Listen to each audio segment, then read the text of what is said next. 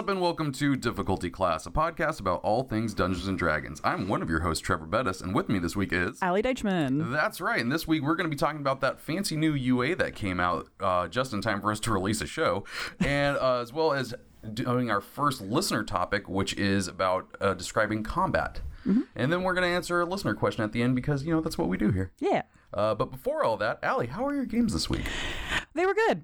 They felt really productive, which I know it doesn't sound like a normal thing to brag about, but for me and my players, sometimes that is like an achievement. Mm-hmm. They have gotten to the High Forest. It's a place they've been meaning to get to. They've heard all these crazy, wacky things are happening there with the big bad villain, and they're like, okay, we got to get there. And so they met up with 3 elves, and they pulled together all their knowledge. And now they realize, okay, the Wand of Orcus is in the big bad's hands. He is currently heading towards a very secluded and very it's elves only kind of society. And like if you leave, you're exiled. It's that kind of feel. And then they also realize, because one of them's, I made one of them a half elf, but she's like half high elf, and then the other half is like a half wood and half human elf. Mm-hmm. And so she actually, I made her an ancestral guardian barbarian. Oh, cool. And so she could actually commune with like nature, as opposed to like high elf with like magic more so. So she told them, because they were like at the edge of the forest, and you know, that which is in between is a little more higher powers in the Fae situation. So she's all like, yeah, there's something fucky going on here. And they're like, oh no. And so now they're going deeper into the forest, especially since they learned pretty much exactly where the big bad's camp is. Mm-hmm. So they're like gung-ho going straight there, and I can't wait to show them exactly what's going to happen. Oh, what about you? Oh boy. So the Golden Pals met up again finally. Yay. It was good. It was good. We had added that new player. So my brother-in-law joined our group. Oh, cool. Not brother-in-law for the sister that's playing, other sister that's not playing, but and not my husband. I don't have a husband. No.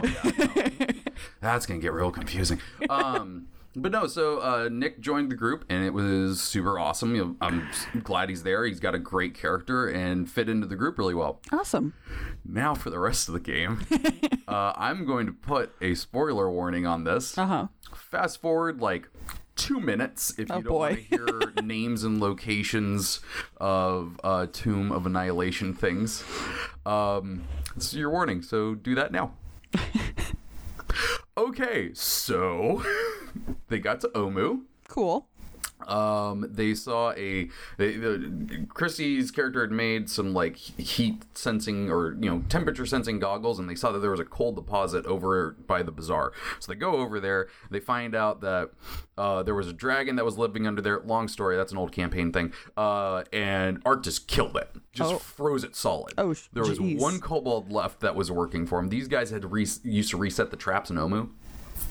And so they talked to the kobold, find out that Arctis headed towards, they didn't know the name of it yet, but they head towards he went to the Fane of the Night Serpent. Oh, okay. Looking for Rosnisi. Yeah. So they... This freaking kobold, the last of his people, and of course was my group too. Oh, go back to the airship. We'll take care of you. We'll adopt you. So now I got to come up with a backstory and character name for that one. So they go to the Fane. They go in there. Uthal sneaks in and finds frozen Yuan-ti. Oh boy. They keep going in. Ergo waits outside because they got a sending stone message from their airship captain that one of the scouts spotted Rosnisi heading towards the Fane. So they're like, okay, get Olin and Alton and Sirac, Arctis' son, send them to the Fane. Mm-hmm. So they're going. And so she waits outside. The rest of the group go in. They find Arctis fighting Yuan-ti in the chamber hall, and he's like shooting ice at them and everything. And then a big creepy voice from everywhere goes, "He has returned." Oh. And everyone in the Fane got sucked into Dendar the Night Serpent's plane of existence. Oh my god. Yep. So Erga, Tara's character is like, oh, okay, everyone's gone. That's not good. Alton and Olin get there with Arctis' son, and then they get a sending stone message that Clouth's on his way. They can see him in the distance flying towards Omu. Oh no. So in Dundar's place, Rosnisi is basically like angry at everyone that exiled him. So he's doing it the wrong way, as Rosnisi would do. Yeah. Summoned a aspect of Dendar, which they all fought. And during this, Uthal is disguised as Arctis' wife because they had a whole plan about deceiving him. What? And maybe chopping off his hand. And so he sticks with a giant snake gun. He's like, Arctis, my love. It worked. Oh my God. He actually did the deceive check and passed it, and now Arctis thinks that's his wife and is now fighting alongside them as demon form Arctis. Oh my God. Oh my God. And then outside, back in the real world, Clouth lands on the Fane of the Night Serpent. And if you've listened to Dice Camera Reaction, this sounds familiar. This is where I got the idea for Clouth being on there. He starts fucking tearing apart the Fane as they're trying to go find Rosnisi in the Fane. They find him. Clouth rips off the top of the ceiling and just growls, I found you. And that's where I ended it. Oh my God. Well, I'm excited. Oh my God. So at the end of it, non-spoilers, I hope I didn't go over the 2-minute mark, but anywho. At the end of it, I was like, hey, Nick, I'm really glad you joined the group. I'm really sorry this was the first session you had. Welcome to our game. It's okay. D&D games get crazy. I'm like, yep. Yeah. Especially this one. Like, I don't know what I'm gonna do after this. I had a talk with Josh, our fellow DM coworker, about how, like, how am I gonna have Storm King's Thunder live up to this shit that's happening right now?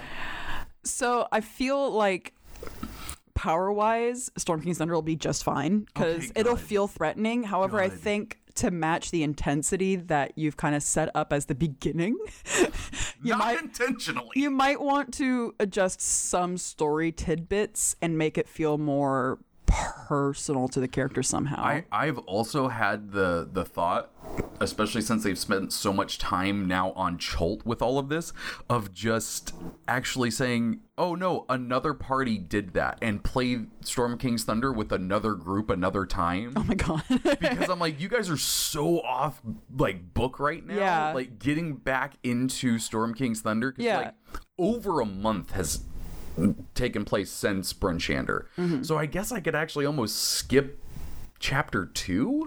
You could. It's funny enough, the entirety of chapter 3 actually says like, hey, giants take their time. We'll try and do this part less spoilery, but like they say giants take their time. It doesn't matter how long they take in this chapter. Yeah, they could take months, or it could be a couple days. That's true, I could do that. And so honestly, you can just throw in the end of chapter 3, which is how you transition into the next bits. Yeah, whenever you like. Okay, I might do that because God, this is a crazy one. Yeah, you've thrown them through a lot, and I like it.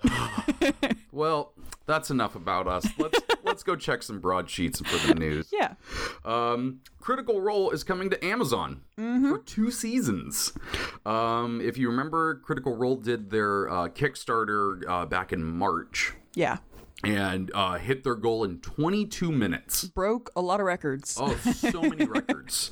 And now with, there's evidence that people want to see this. Mm-hmm. Amazon has not only said that they were going to allow the streaming for I think it was 12 episodes. Yeah, it was going to be a full 1 season, essentially. Oh, no, it was 10 episodes. Yeah. They got up to 10 episodes, but they have actually now ordered a full 24 episodes. Yeah. It's going to be the full animation with the voice actors, because that's their job, and all that good stuff. But most importantly, the Kickstarter was sent an update about all of this when it was announced, and they already said, don't worry, all of your stretch goal things are still applying. People who backed it will still see the first 2 episodes first, no matter what. You'll see them before they're on Amazon. So I think that's really good. Yeah. Because there's been plenty of times where it's like people found success on Kickstarter and then somebody else gave them more money and they went, oh, what Kickstarter? Yeah. So there's actually a couple things about this that I wanted to mention. So a lot of people are actually not exactly pleased that Amazon is the chosen platform that they're launching this off of. I've been seeing this, yeah. Especially after the Wendy's one shot, because they did the Wendy's one shot and apparently they had not the full extent idea of how not great Wendy's is a company towards everything that they personally have stood for in the past.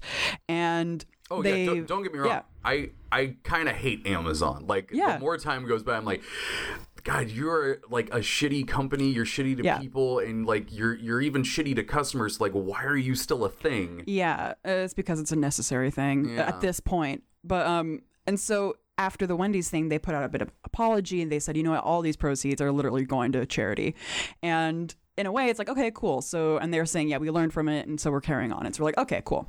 And then they're saying we're going to Amazon, and so everyone's like, wait a second. Well, to be fair, though, their money was already coming from Amazon. Twitch is owned by Amazon. And that's the other thing, too. It's as Greg Miller says, if you've got Amazon Prime, you've got Twitch Prime. And, like, that's why, because Amazon owns them. Amazon owns them. So it's an interesting situation. And then there are some people that are even saying, like, what about people that you can't even get Amazon Prime in your region? Yeah. Like, how am I supposed to watch the show? Yeah. And so people are worried about that. But then again, it's like Netflix is sometimes like that. And so honestly, the only other pure option they could have gone for would be releasing it on their own website, which the thing is there's no money in there exactly. Well, no one's paying for that. Exactly.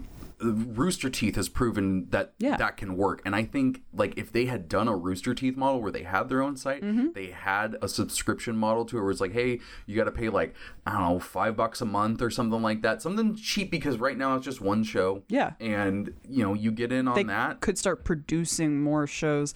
I think their main goal, though, is to keep Critical Role free.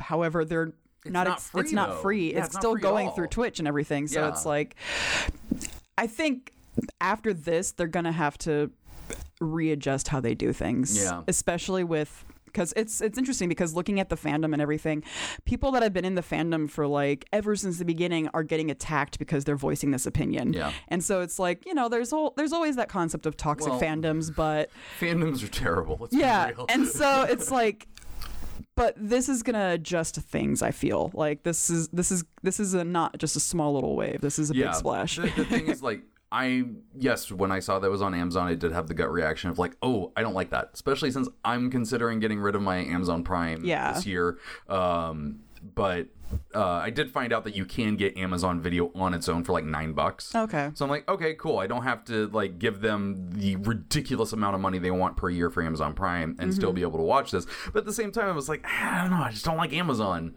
But I don't think this is going to change. Realistically, this is a business thing. They're getting money from it. They're literally throwing money at them. Yeah. And they are, for, you know, all intents and purposes, still an indie thing. I know there's arguments that they're not. Like, as soon as they joined Geek and Center, they're not indie. But they are still pretty much an indie thing. This is them putting it all together. Yeah.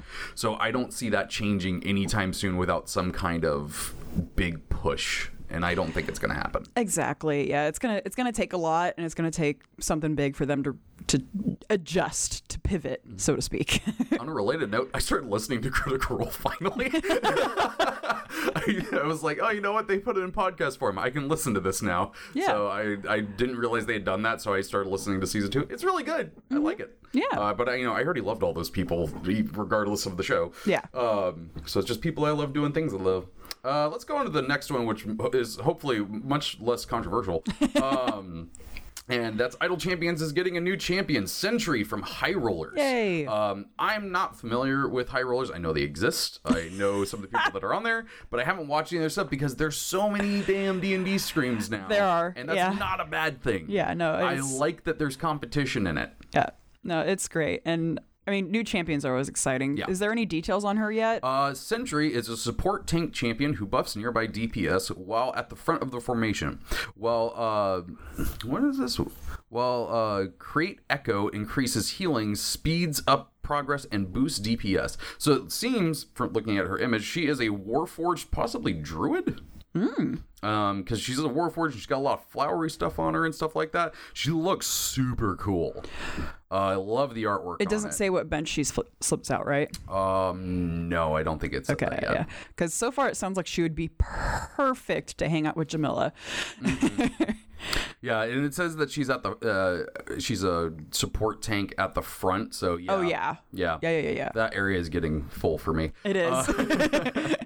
But yeah, so I like that they're getting more stream characters in there. Yeah. We've got the Waffle Crew, sans one person.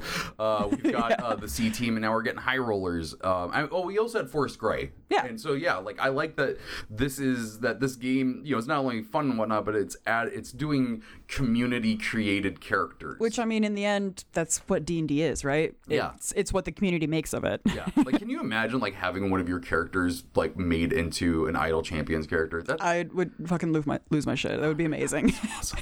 But yeah, she's coming out today as we're recording. Actually, I think she just released 23 minutes ago. Oh. Not to give you any time of when we do this or whatnot. And this is going to be late, but it's pretty cool. The woman that plays her and a couple of the other people from High Roller are going to be playing on stream tonight to unlock her. So that's cool. pretty cool that they do support stuff like Yeah. that.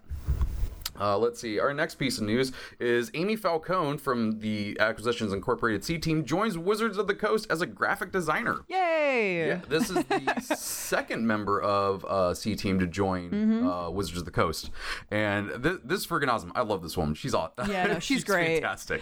Yeah, no, that's super awesome to hear. Yeah, she does great. She did great work over at Penny Arcade, and I'm sure occasionally she'll still do stuff with them. I mean, obviously she's still doing C Team, but the fact that she's now at Wizards of the Coast and she's working with Kate Welsh and all those awesome people, I love it. Yeah. I love community like that getting together. It's fantastic. Last piece of news we got is the Player's Handbook is being translated into Italian, which is awesome. The more translations of this Molto book, bene. the better. And you can read it now in Italian on D&D Beyond. I don't know if that our audience is listening to us over in Italy, but if you are, hey, you can read it in your native language now. Hey. All right. Well, that is all of the broadsheets that we got.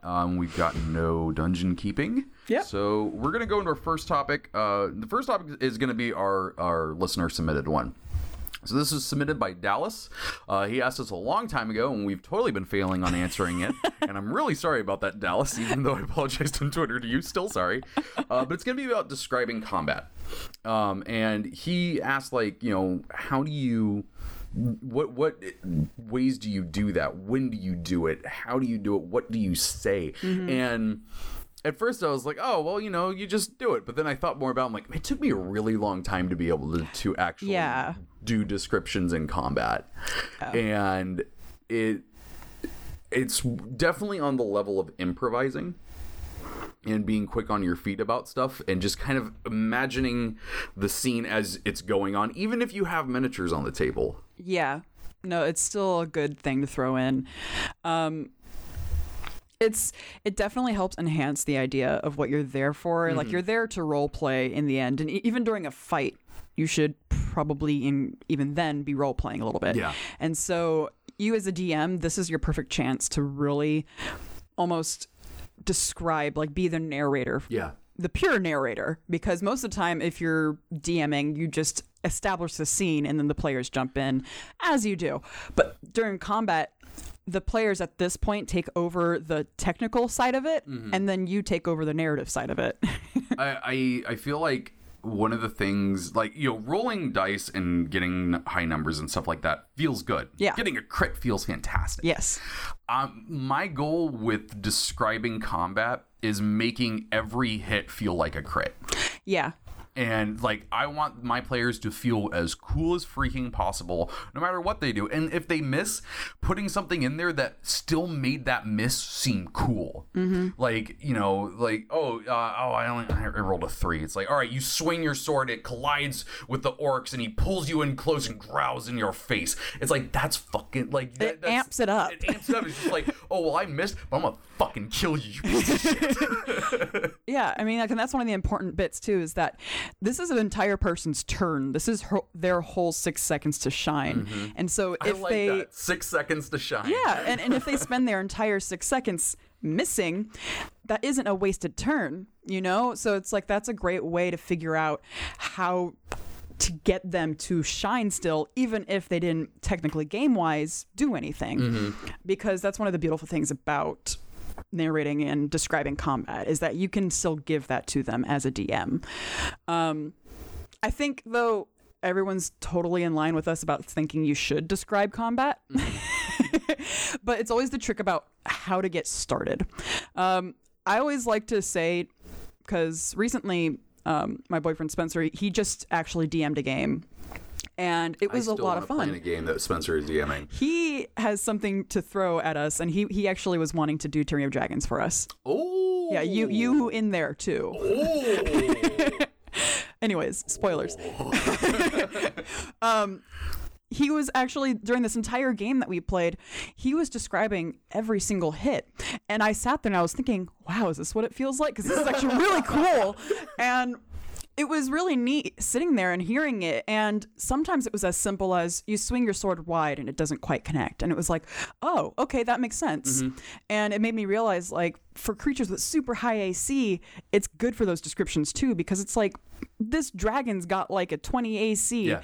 How am I not hitting this huge thing in front of me? Yeah. It's not that you're not hitting it sometimes. It's just that its armor is literally so strong that you're not making a single dent in it. Oh yeah, not gonna do spoilers, but in the last game I had like a giant freaking monster, and my sister shot a crossbow at it and rolled an 8. I was like, it just bounces off its height. Oh yeah. Yeah. I mean, like, and that's also a point towards people who are wearing plate armor too. These plate armor people aren't Dark Souls dodge rolling out of the way of arrows. They're taking the brunt of the hit, like they should be wearing plate armor. And it's like, especially those with shields, you can use shields in your description constantly. So if there's one tip I always like to just kind of point out and throw out there is, look at the AC and use that to help you describe, especially if it's a hit or a miss. If it's a hit, and if they're a rogue and they're going against something with crazy high AC because they're wearing crazy armor, describe that they're finding the gap in the armor and they're driving in that dagger in there with the sneak attack. They're twisting it and then they're pulling it out with no like safer income. And so it's like, that way you can describe it. I do think it's important to note, especially for Dallas, who's like, hey, how do you do this? You don't have to have a long, paragraph of description. No. You can just do one sentence of description and that works fine. Yeah. I mean, constantly at the bookstore games, if I'm allowed with the amount of people, because I'll tell you, the last game that we did, there was like 10 or so people and I was like, I can't do descriptions right now. But if there's like in the bookstore constantly, I would find myself going, oh yeah, you see Brandon picking up his sword and taking a swing at the bad guy. So it's your turn now. And so it's like, it kind of lets them see like, okay, he's actually in combat. Yeah. It's especially useful for Theater of the Mind too, because Theater of the Mind, I mean, that's exactly what it is. It's like a movie that you're all playing and directing in. And it's when you're describing the combat as a DM, it really helps cement that in and where people are. There's a book we have at the bookstore. I can't remember the exact name of it right now, but remember that one that we found that was like, oh, how to build a character. Yeah. They have that one for DMing now. Oh. And I thumbed through it because a lot of it I was just like, oh, okay, I know this stuff. This is just interesting to see. But I got to the part about description, and they call this stuff text. And the reason for that is to be like, because you are basically doing what a writer does, where you are describing in text what is happening. Yeah. And that's kind of the best way to think about it, is what you see in your head when this happens, your players aren't seeing. It'd be cool if you can, but you're not an X-Men. So you got to describe to them in the fewest words possible. And when I say fewest words, I mean like the choice words to use for that. Yeah. A word that can describe more than just what it is. And, give that to the player so they can see it as well. And so this is where the improv of it comes from. You don't have this pre-written down. And I'll tell you this. I used to try to do that sometimes, where I'd have pre-written things written down for like things that happen. And it doesn't work. Yeah. So you just got to do it trial by error. no one is expecting you to have, like, let's put this back in right terms. No one's expecting you to have a final draft description every freaking time. Yeah. And no one's expecting every description to be awesome every time. And if you screw up a description, you laugh it off. That's what I do. Like, I have massive social anxiety, but somehow when I'm sitting around with my friends and I fuck up a word, I just like, you know what I mean. It looked cool. There are moments where I literally am just blanking on a word and I look up with the wide eyes and I'm like, guys, and they're like, you're looking for this word. And they're like, oh, okay, thank you. You do that. Yeah. So, it's one of those things where it's like, you can think about it all you want, but really the best time to actually practice it is doing it in game. Yeah. Like the suggestions I will give you for like how to actually, get some of the ideas of what to say, read some books with some fight scenes in them. Granted, if you're reading George R. R. Martin, you're out of luck. But also, I started listening to Critical Role, and I think one of the things that people absolutely love about Matt Mercer is this. Yeah. And he is really good at it, but you can even hear him screw it up. Like, I was listening to one yesterday while doing dishes, and like Matt just brain pauses and everyone starts laughing. He goes, oh, shut up, you know what I mean. And I was like, that's exactly it. Yeah. Like even the great Matt Mercer doesn't nail this every time. Yeah. But if you get some ideas in your head of like what you can do with it, what kind of things you can describe with it, you can have those in the back of your head while DMing and just, pick those words out as you're talking and throwing them out there. Mm-hmm. I mean, like a decent way to practice, I wouldn't say it's like the best way, but pick some turn-by-turn based games. That's a fantastic and idea. If they hit, like, describe it. Yeah. Like, if it's this really cool anime move, then go ahead and say what it is. And if they completely miss doing the really cool anime move, you can begin to say it, but then try to think, like, why would this character miss? And so try to say out loud, like, okay, they missed because this person had a higher AC. Okay, well, what does that mean? And fully understand that if anyone catches you do this, you'll look absolutely insane, but I fully endorse doing it. Yeah. No, I mean, it'll work. And so it's a good way to practice without, especially if you have that insecurity in front of your friends, which, I mean, I understand. They are your friends, but there's still that insecurity. I get it. But it's a good way to get it in that practice of just narrating. Yeah. And I would definitely recommend it. But let's see. I mean, like, practical tips, I would say look at the AC. Because that will help you understand what they're hitting, right? Also, look at the weapons. Well, I think it's more than that. Magic. Oh, yeah. Magic is fucking cool. So, like, when somebody casts, magic missile at level 5, you can be like, was it like 7 or 8 darts at level 5? Yeah, it's crazy. You can describe, like, 7 darts, shoot out from your fingertips, arc through the air, and streak down into them and, explode. And that was shitty. I know that. But it's something more than just someone rolling 7 d4s and saying 18. And I feel like that is kind of the important thing, is like, even if you do fuck it up, it's something more than just saying a number and you hit. Yeah. It's at least you're trying. Yeah. And you can, one of the neat things you can do, and one of the reasons I highly recommend doing this, is you can have your own flavor to magic. Oh, yeah, that's one of the beautiful things about 5e is that they freely give you the option to reskin almost everything. Yeah. And one of the things I would recommend doing with your players on player side is the first couple of games when you have magic users, ask them what it looks like. What to them magic missile looks like, what to them eldritch blast looks like. Yeah. And then remember that, maybe make a note of it, and then every time they do that, you can put some of that flavor into the description, and that's going to immerse your player even more, because they're like, yeah, that's my eldritch blast. Yeah. I was just actually reading something where this villain used this green spectral mist that formed out of their hands, and the mist formed into a mini Grim Reaper and sliced through the back of someone. That's sick. And it caused them to move slower because death was on their hand. It was just frost hand, whatever the hell that spell is. That's it. It was just a cantrip. That is amazing. But they reskinned it to make it look different. Yeah. That's another thing. Like, don't think a level of a spell is the level of coolness it is. It's magic. It's magic, dude. Yeah. You're a wizard, Harry. Something I would recommend too is that a lot of times people will not have like their flavor. Like, I have an artificer in my group, Spencer. And I asked him Christy. a few times, like, what does it look like? Because I know you're not supposed to actually be like magic. It's supposed to be like magic using tools. And he's like, I'm not sure. I still haven't really thought of it. Granted, one reason is because he feels like it's still not really the right class yet, and we're still working on it. But if you get something like that, then that's almost back on you as the DM. So it's like if you notice that they're a good person, or it's like, or if they're an evil person, evil is really easy, then you can reflavor it to almost sort of match their player a little bit. Because like Eldritch Blast, it's like this green and black, like just ray of energy. You can totally make that anything you want. I mean, like a great example is Jester from Critical Role.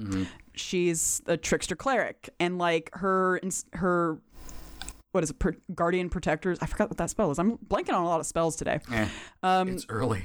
Yeah, the Guardian spell. Like I think they're all like mini unicorns and like and just the cutest little chibi fat fey creature things. Yeah. And it's like they're not necessarily that, but because she's who she is, that's what it is. And I think her spectral weapon too is like a large ass candy cane or something like that. It's like you can flavor it to the characters, and if they don't know it yet, like you as the DM can kind of gauge on what kind of character they are and go off of that too. And again, doing like letting them describe that stuff is cool in itself, but you using that and remembering that and using it in combat descriptions is really going to pull those players into the game. And not only that, you as well, you have an image of what your player characters are. Yeah. So you like, it's also fun for you because like you have a better image about what's going on. You can remember having those, you know, pieces of uniqueness to spells or attacks or weapons lets you also remember what your players have, so that you don't have to go, oh, what spells do they have again? You know, it's like, oh, well, they got Eldritch Blast because it, you know, takes the form of a giant green dragon when he shoots it out. So like, you know, or Cthulhu face. And I've kind of noticed that describing things also makes it easier for new players to get into the game. Yes. Oh my God. Like when we have new people at the bookstore and I describe them doing something, like the Charlie Sheen dude. Yeah. Like I described him doing some cool Bard stuff and he's like, oh, whoa, that's awesome. Yeah. And because I try to like invite them into the game by saying, I know you don't understand the mechanics, and right now we don't have the exact time to explain them all, so you just tell me what you want to do. And then by the time it gets to their turn, they've seen everybody roll a dice, say a number, and then I describe what happens. So I get to them and I ask them, well, what would you like to do? And sometimes they don't have an idea, but most of the time I'm realizing that they do. They actually kind of use what I've been narrating, and they say, oh, well, I want to get back behind him and I want to try to get on top of the armor and just stab down. I'm like, yeah, we can do that. Okay, so you're going to move up behind him and I need you to roll me a d20. So it's like you providing this narrative almost invites the players to give their own outside of just number rolling.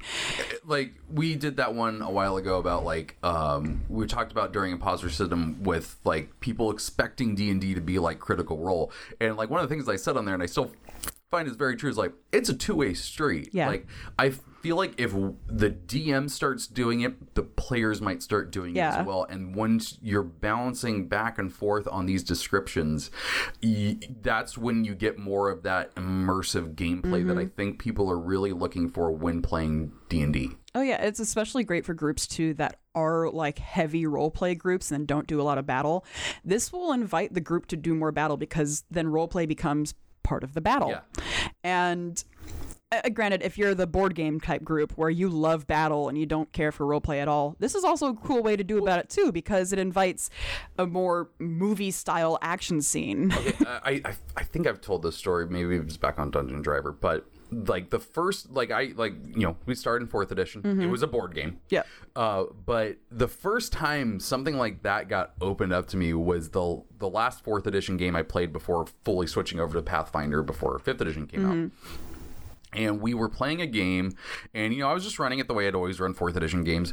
And my buddy Dave, who's playing a monk, walks into this room and challenges the Dragonborn in there to combat. And I'm like, oh, okay, cool. That's some neat flavor. And then I'm like, all right, Dave, it's your turn. He's like, has the Dragonborn accepted? I'm like, what? What? He's like, did the Dragonborn accept? I'm like, no, he's ignoring you. He's like, then I stand there and I stare at him and I challenge him again. Oh. I'm like, are you going to do anything else? He goes, no. And so because other things ran up and fought it, so like I had to fight it. I get to Dave's turn again. He goes, I sit down. And I'm just like, what is happening? Like, you're giving, like, to that point, I was just like, oh, well, combat's combat. That's what you do. You play it. But I didn't think about, like, oh, there can be role playing during combat. Yeah. And, like, that was when it just totally blew my mind. And I started doing that stuff more often in there. And the descriptions came later because, like, yeah, it is sometimes hard to do in the heat of the moment. And you feel like you have these expectations on you. But trust me, you're not going to get better at it until you just start doing it. Yeah. It is kind of like writing. One of the pieces of advice you always hear from other writers is just start writing. Yeah. It doesn't matter what you're writing as long as you're writing. And I'm going to give that advice here too. It doesn't matter what you're describing as long as you're describing. Okay, I take that back. Some stuff don't describe. But, start describing stuff. Just jump in and do it and, see what you can do. You don't even have to wait for combat. Start doing it the moment people are in the game and you're talking about the setting they're in, the spell they're doing, the people they're talking to. And we'll go over that one another time. Like, this one's more specifically on combat. Yeah. But just think about it as, like, trying to turn every hit into a crit and every miss not disappointing. And then for a crit, I mean, like, you could just straight up ask them, like, what did you want to do for this crit? Because especially if you do crit rules, like, a little differently, aside from, just roll double the damage dice. Personally, I don't like doing that myself because that lends to, more often than not, like, I rolled 2 ones. Yep. And it's like, is that really a crit? Yep. No. And so I do crits differently, where it's like you do max damage. We both do it. And then you roll a die roll on top of that. Mm-hmm. So that will obviously do damage more than they ever could have on a normal hit. So then try to invite almost like this collaborative effort on, like, describing how did you get this damage output. And so I've done that a couple times with my rogue, because when a rogue crits, it's like, ridiculous. You're most likely murdering something. And so I like to bring him in and be like, okay, well, what do you do? Like, what is this? You're right there. What happens next? One of the things that I'll do with people who, like, aren't confident in describing things for themselves, I'm like, what do you want to do? They'll tell me, and then I'll, like, just anime flavor text it, and they jump all over the place and stuff like that. And if you're struggling to figure out, like, well, how do you describe a Warhammer hitting someone? How do you describe a Warhammer missing? It's watch shows. Like we talked about that earlier. Like, I just recently watched The King on Netflix. Watch it. It's amazing. And it really inspired me. I'm like, wow, that's what it feels like to be wrestling around in just chainmail, holding a Warhammer, going around. And it's awesome looking. And I've never described it like that. Well, and to answer the question you asked, how do you describe a Warhammer missing? Hitting the ground and feeling it in the it under your feet. Yeah. Like, you can feel the impact on the ground. That's that's how you describe a miss on shit like that. Just think of ways to make it immersive for them. Yeah, and we boil it down to what's their AC, figure that out based off the descriptions you can give. What weapon are they using? Are they using a weapon? And are they using a shield? Are they using a spell? Are they using components? Are they using a focus? It's true, yeah. Because if they're just a sorcerer and they don't need a focus or something, is it coming from their hands? Also, it's totally okay to ask your players that. Yeah. To go, what are you using again? This isn't okay. Cool, and then describe it. You already have enough on your plate. Just ask them in the in the time. I'm not saying you got to remember all stuff.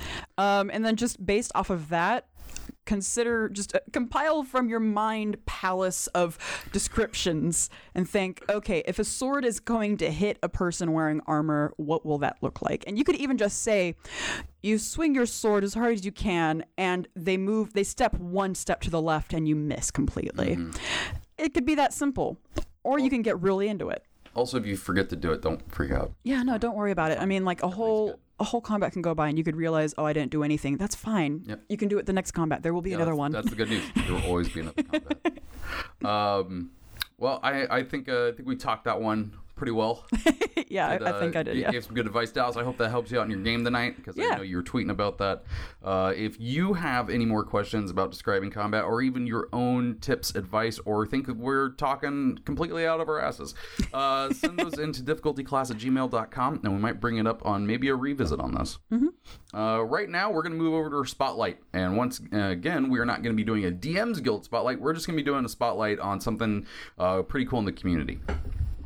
So we talked about this briefly in a news on Ben's episode, but the book "The Monsters Know What They're Doing" has released this week. Yep.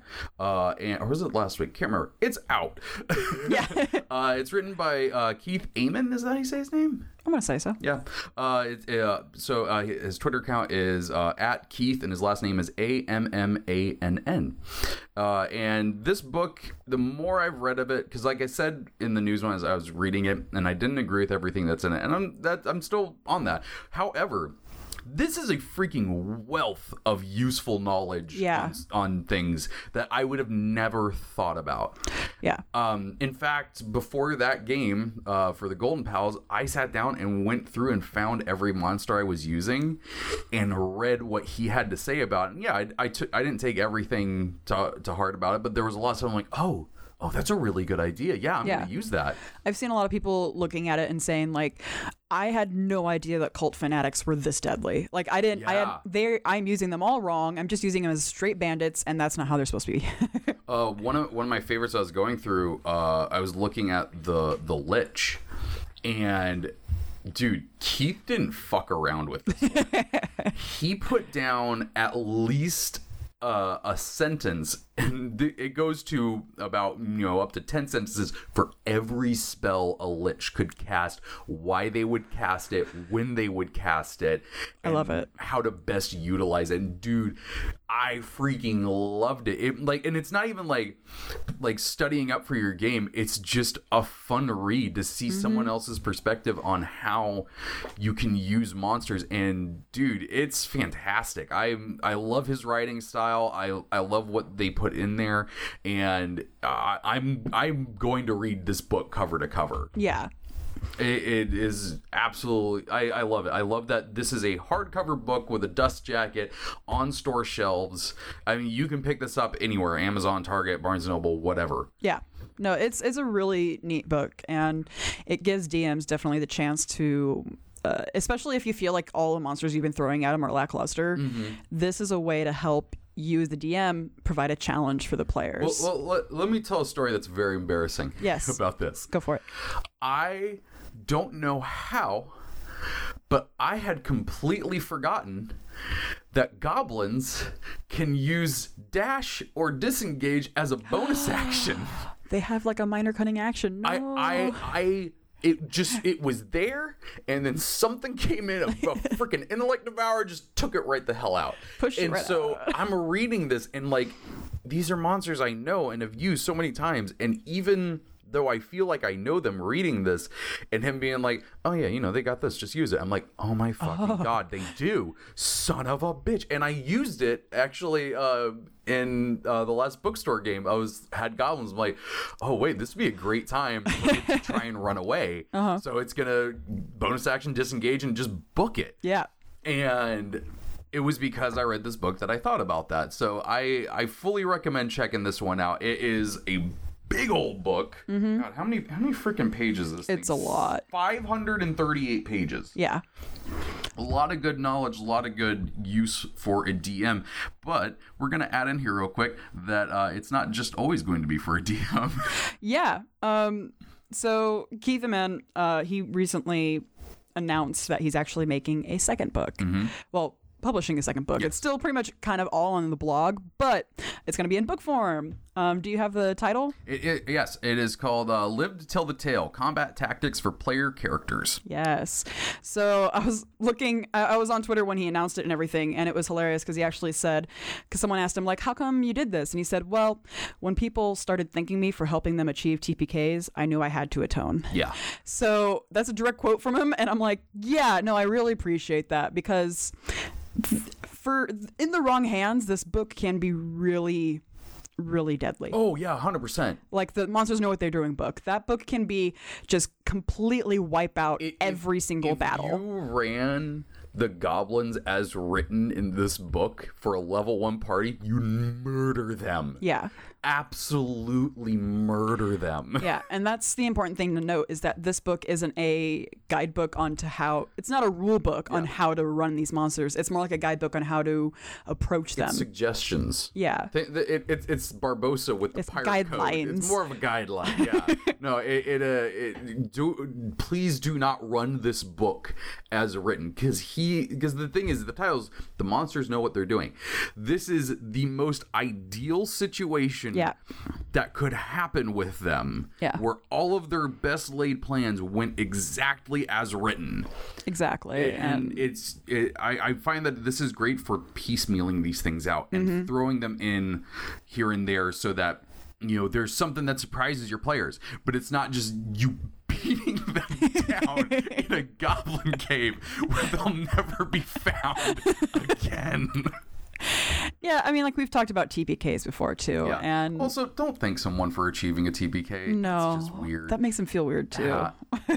But yeah, so the book, Live to Tell the Tale, it's coming out next year, June 23rd, 2020.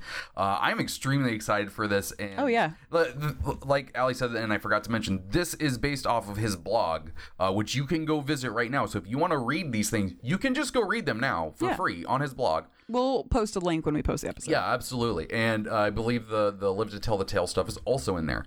So check out Keith's stuff. He's really good at what he does, and I think you can learn a lot from what he wants to tell you. Oh, yeah. Again, the book out right now is The Monsters Know What They're Doing. You can buy it pretty much anywhere. Yeah. But yeah, we'll post a link to his blog and to his Twitter account and all that good stuff, so you can go tell Keith that we sent you. All right. Oh, my God. Topic 2. Unearthed Arcana. Unearthed Arcana. It was a doozy. Behemoth. 13 pages. Yeah. It's literally about the player's handbook, essentially. Yeah, no, like the entire class section of the player's handbook, it got a touch up in some way or another. Yeah. So I'll start us off. Yeah, please do. Well, some preface. We're not going to do our normal read everything. We're going to go through by title and talk about what we thought and give like a brief description about what's going on. Otherwise, this podcast would be 3 hours long. So this entire Unearthed Arcana is called Class Feature Variants, and they pretty much open it up to each class in D&D gains features. Have you ever wanted an alternative to one of those features, or do you have a feature that gives you options to choose from and you'd like more options? If the answer is yes, the following variants are for you. And so they have features that replace or enhance the normal features of your character class. Yeah. So without further ado, let's go ahead and just jump right into it. All classes. So this is available to every class in the game, mostly because every class has this feature in the game. At 4th level and higher, because at 4th level is when you get it first. And it's important to note here that this is an enhancement. There is going to be either enhance or replace. So this enhances ability score improvement. It's called the Proficiency Versatility. Whenever you gain the ability score, let's see, improvement feature, you can replace one skill with the skill proficiency offered. So if you're a fighter and if you have survival, you can instead have animal handling. Yeah. This is basically like a wizards or whatever, one of the spellcasting classes being able to switch out spells at different levels. This is weird. Yeah. Because it was like, hey, yesterday I could track the shit out of this dude. Today, though, I can look at that thing and tell you a lot about it. It's weird. The way they describe it is this change represents one of your skills atrophying as you focus on a different skill. Yeah. So it's like saying without practice, the skill goes away. And I'm like thinking, but at higher levels especially, that sounds weird. Yeah. Because like if you were really good at stealth for the first 11 levels of the game, and then all of a sudden you're like really good at like history. Hang on. Strange. But it is important to note that it's from the class, not from the background. Yeah. Exactly. It depends on what class you are, and so naturally you had touched on all of these skills. The book assumes, if you're picking this class, if you're a cleric, you know some religion. Not saying that you studied it extensively, but at least you know of it. And so the idea that you can change it when you get the ability score improvement, okay. All right, let's move on to Barbarian. So Survival Instincts, 2nd level Barbarian feature replaces Danger Sense. So as a reminder, Danger Sense is advantage on dex saves versus effects that you can see, like traps and spells. So this one is you become proficient in your choice of 2 of the following skills: animal handling, medicine, nature, perception, or survival. Your proficiency bonus is doubled when you use any of these. It gives expertise. Interesting. And it's cool to see expertise moving into other classes. Yeah. And you'll see, we'll get into it further, but this is not the only one that has that. Yeah. Interesting that it's letting barbarians be super good at a skill check. Yeah. But you do lose danger sense, but that's danger kind sense, of up to the barbarian you're playing. Yeah, danger sense is probably one of the cooler ones for barbarians, I'll say. So this one would be difficult for me to choose whether to replace it, because this is not an enhancement. This is you don't get danger sense, you instead get this. Instinctive Pounce, 5th level barbarian feature replaces fast movement. When a creature ends its turn within 15 feet of you, you can use your reaction to move up to half your speed to a space closer to the creature. This movement doesn't provoke attacks of opportunity. Okay, so for fast movement, which is what it replaces, all it is at 5th level, you get 10 feet while your speed increases by 10 feet when you're not wearing heavy armor. This is kind of like Step Up in Pathfinder. Yeah. And I think that's great. I would totally use that one other than fast movement. 100%. Yeah, I don't need to move 40 feet a turn if they get within 15 feet of me and I can move directly up to them without... Yeah, that's kind of the perfect thing for if you're like juggling around a boss fight and you're being swarmed. If the boss gets a little bit closer to you, you can avoid all the people that are by you and just go straight towards the boss. That's all there is for Barbarian, which is slightly disappointing, but I like that they're at least touching on stuff. And it sort of feels like these are things that they came up with for the other class archetypes and didn't find a place for them. Yeah. Especially on ones as short as the Barbarian. Then we got the Bard.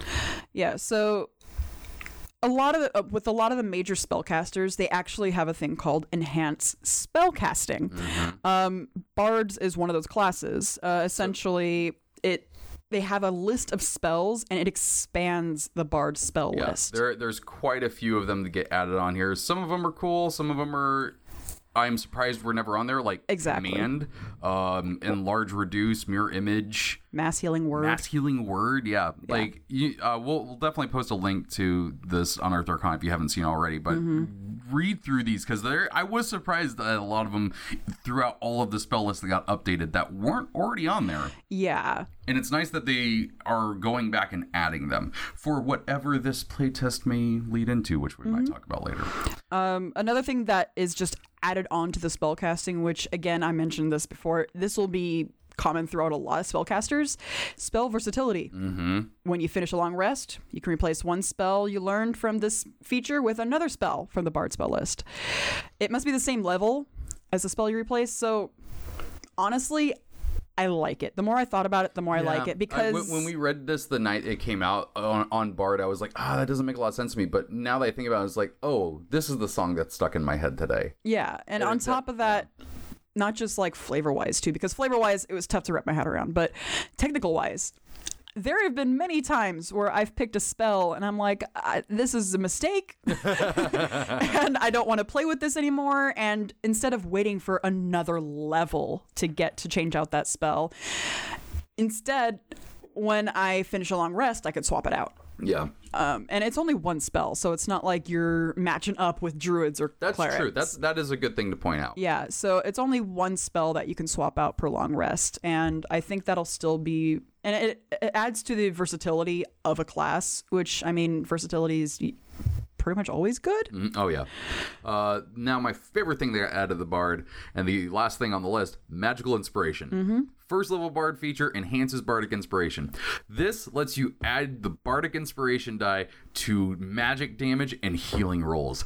That is freaking awesome. Yes. Oh, my God. Finally, a lot of times the bardic inspiration tends to go towards fighters or strikers of some sort, and this can actually really help out spellcasters now. Well, yeah, like, and this goes out to every bard type too. This isn't like a bard archetype feature. This is bard feature. You get this at first level. It goes on top of your regular bardic inspiration. I freaking love it. It's so cool. One of the other things, I'm just like surprised it wasn't there from the get-go. Yeah. Let's see. So up next is the cleric. So when you're a cleric, you can swap out all of your spells at a long rest. That's just what you prepare for the day. However, you can't swap out your cantrips. Now you can. Just like the bard can swap out a level when they level up. Well, swap out a spell when they level up. The clerics can now, when they gain a level, replace one cantrip with another one from the cleric spell list. Yeah. I also really like that because it's brilliant and it makes sense, and it's exactly how it should be. You only get so many of them, and every time I made a cleric, I sit there just staring at it because I'm like, this is it for the rest of the game. Yeah. Like, I have to pick these out so carefully. Yeah. And now I could just be like, you know what? I don't want Sacred Flame today because we're going to go talk to some freaking high ruler that we're friends with. Well, it's per level. When you gain a level, you get to swap it out. Oh, that's what I was messing. That's fine. Yeah. I like that. And so it's like, again, it's technicalities of the game. If you're playing a cleric and you realize, I never use this cantrip ever, you can finally swap it out when you level up. Hey, I took light, but so did every other magic caster in this, and I've never actually used it. I took light, yet everyone has dark vision. Yeah, exactly. Cleric list also got updated. Probably the thing that is the most awesome that got added, smites. Yeah. Wrathful Smite and Branding Smite are now on the cleric list. Not to mention at 9th level, which I know is like a way far away from most clerics, Power Word Heal. Yeah. Because I think all the power words are wizard spells. And so the fact that they got that. Pops up a lot on spell lists now, which is really interesting. Not sure how that does with the lore, because I thought power words were like super rare and shit like that, but still, I like the fact that they... Well, it's also a 9th level spell. I think clerics can only ever cast one a day anyways. Yeah.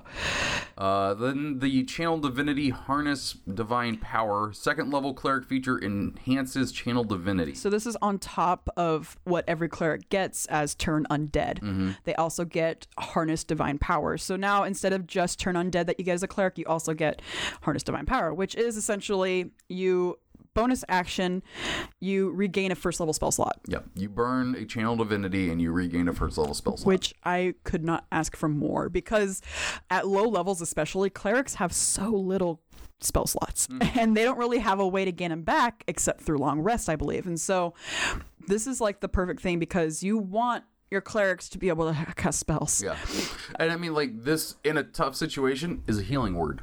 Oh yeah, because it's a bonus action too. So it's like you can bonus action gain back a first level spell, and it's not a spell, so you then can cast a first level spell that same turn. Well, except for healing word, because except for healing word. Yeah. But it's a nice way to help boost, again, the support concept of D&D, because there's not really a lot you can do with support. Blessed Strikes is next. 8th level cleric divine domain feature replaces divine strike and potent spellcasting. So this is actually not exactly a cleric feature. It's more so getting into the different types of clerics. Like the life domain has the divine strike, which essentially once on each turn you can cause the attack to deal extra 1d8 damage, and that's with a weapon attack. And then potent spellcasting, I think, is through the light one. Starting at 8th level, you add your wisdom mod to the damage you deal with any cleric cantrip, which can be helpful. This now allows you to add 1d8 to any damage roll. Yes. So magic, weapon, whatever. And you're not going to increase it like you would with divine strike, and you're not adding a flat number like you are with potent spellcasting, but the fact that you get 1d8 and you can just add it to every damage roll. If you're a mid-range cleric, you'd probably want to replace one of those with this, because you can decide, I want to go in there with my weapon this time, or I want to stay back and hit with my spells. And it goes for cantrips and regular spells too. So you could do Guiding Bolt, and you can deal an extra 1d8 of damage on top of that. Well, with the Light Domain Cleric, you can add that d8 to some fiery power and kick some ass. Exactly. And so I think that's a really good replacement. Now, the Druid is up next. This one, I don't. It gets cantrip versatility, just like the Cleric, which is good. Yeah, so when they gain a level, they can swap out a cantrip. They got some more spells with enhanced spell casting. I do like the new spells that they got on there because a lot of them make sense. Oh yeah, no, this was definitely the one that I was like, wait, Acid Splash wasn't on there? Elemental Weapon Fire wasn't on Shield, there? Immolation, Flesh to Stone, Like, Incendiary so many Cloud. elemental things on here that they didn't have the ability to do was weird. Yeah. But they also got Mass Polymorph and Power Word Heal. Pretty cool. Yeah. And I like that because they were really withholding a lot of like the elemental spells to the evocation flavor wizard. So it's like, I like that they're kind of saying, no, the nature people should get the elemental spells too. Yeah. I mixed this up. This one I like a lot. I thought it was a different one coming up. Wild Companion. Level 2 feature enhances Wild Shape. Basically, you can burn a Wild Shape to cast Find Familiar. Yeah. And you just get... It says the Familiar is a Fae instead of a beast. And you have an animal friend now. Oh my god. A druid having an animal friend? What a concept. Wow. I know. I love it. Now you could just, be a druid and have a small squirrel friend at all times. Yeah. And that's totally what I'm going to make forever now. And the familiar lasts as long as you would be able to last in your druid shape anyways. So it's wonderful. I really like that option. And it's an enhancement too. So it doesn't replace your wild shape. It just is an option on top of it. Fighter is up next. Fighting style options. This one I don't want to get too in depth about. I'd rather just kind of talk about them. Okay, yeah. So there are several new fighting styles added to this list. Fighting styles, if you don't remember, are pretty much like you get the +1 to armor, you get +2 to your attack rolls as an archer, you get +1 if you're dealing with one-handed weapons, etc., etc. This one adds on to that. So, and they're not all combat things, which is interesting. Yeah. They actually kind of got more into the utility kind of concept. Like one of them is Silver Tongue, where you can get Charisma Deception or Charisma Persuasion. You can spend Xperia die and roll it with it. It's interesting stuff like that. And I mean, there's also Snipe, which can let you do more range stuff. Yeah, which is cool. They definitely made it more my problem with the maneuvers was it was very aimed towards shield and sword. Yeah.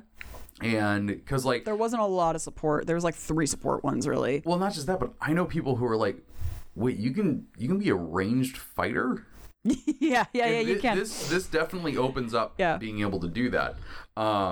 There's also one that I will point out is called Unarmed Fighting. Oh yeah. Which I will say is a little problematic because it completely overlaps and you would never take the I forgot exactly what the name of the feat is called, but it's like Brawl Fighter feat or something like that. Brawler. I don't know exactly, but it's pretty much instead of dealing, you would deal 1d4 damage with your fists, or it's 1d6 damage with your fists. Yeah. And that's it. But this one, you straight up deal 1d6 plus strength mod, or if you're dealing with 2 hands, it's a d8 plus your strength mod. And so if you're a fighter or a ranger or a paladin, you're never going to take that feat. Yeah. Ever, because you have this option. And especially if you're going for that pugilist build, then you don't need that. And the only thing that now benefits you is that, you get proficiency with improvised weapons. Yeah. And that's the only reason why you'd get that feat. So it's it feels like sometimes some of these should be feats more so than enhancements. But maneuver versatility is another thing that they get. Yeah. First level feature enhances maneuvers. If you know any maneuvers from the fighter's Battlemaster archetype, you can replace one maneuver with a different one after you finish a long rest. This is like the spells and all that. Yeah. Interesting. Again, it's flavor-wise, it's a little difficult to wrap my head around, but technical-wise, I do enjoy it because you don't know how your party is going to mesh, especially as a Battlemaster. I can't tell you how many times I've built a Battlemaster because I like them. They're the support fighter, honestly. And I've built them and I'm like, wow, I only have one other striker on my team. This entire maneuver is useless. I don't want it anymore. Yeah. And so it's like you have to readjust yourself, but you can't replace it. This, however, allows you to. And I like that option. We did forget to mention fighting style options at first level. Oh, yeah. When you gain the fighting style feature, you get access to the variant in the fighting style section. The superior technique style is also added to the list of style options available to you. Yeah, one of the available fighting style is superior technique. Essentially, you get one Battlemaster maneuver. Yep, and you get one superiority die, and you get the DC and all that So stuff. you can be a champion fighter or an Eldritch fighter, Yep. and you can know a maneuver, Yeah. which I think is actually really neat. It is. I would only personally do this if I was just planning on already going into Battlemaster so that I could have more stuff. Just when I get another there. one. Yeah. It's a little bit of a weaker one because it's meant to be like anyone can take it, but I think it's still nice. Monk is up next, not the show. Monk weapons, basically what this is doing is it's allowing you to use more than what was available to you beforehand via like what weapons a monk could use. And you practice your martial arts with specially chosen weapons, which become monk weapons for you. You can choose a number of weapons to be your monk weapons equal to 5 plus your wisdom modifier. The chosen weapons must each meet the following criteria. The weapon must not be the weapon must be simple or martial. You must be proficient with the weapon. The weapon must lack the properties heavy, special, and two-handed. Mm-hmm. Cool. So it took away essentially the requirement for it to be like a simple weapon or a quarterstaff. It's like, or short sword it was. Yeah. So basically with this, like, you could do the right things and be a monk with a longsword, which is kind of cool. Yeah, exactly. And I really like that. It makes it make sense. It works for me. What's the next one? So the next one actually doesn't make any sense until you read the second one. Let's do that one first. Yeah, so the key features, it actually enhances keys. So these are more options you can spend your key on at second level. You got Distant Eye, which is essentially you can spend one key point to prevent attacking at long range with disadvantage until the end of the current turn. So if you're throwing a lot of darts at disadvantage, instead you're just rolling them at normal. And then you have Quickened Healing, which is at 2 key points. You roll your martial arts die and you regain a number of hit points equal to the number rolled. It's cool. So those are neat. That's as an action. And so the one that we were talking about earlier is Key Fueled Strike. If you spend 1 key or more as part of your action, you can then immediately make 1 unarmed strike as a bonus action. So that didn't make sense to us at first because we were looking at the monks and they're like, all these key things already take up a bonus action. And so looking at the Distant Eye and Quickened Healing, that one makes sense because it's especially Quickened Healing is really the only one it applies to. I'm not sure about the ones in Xanathar. There might be more action ones in there, but I can't remember. But yeah, both of these are second level monk feature. They both enhance key. Yeah. Cool. I do like the idea of like throwing something at ranged, not having disadvantage, and then just punching someone next to you. I think that one looks kind of funny. I can just imagine.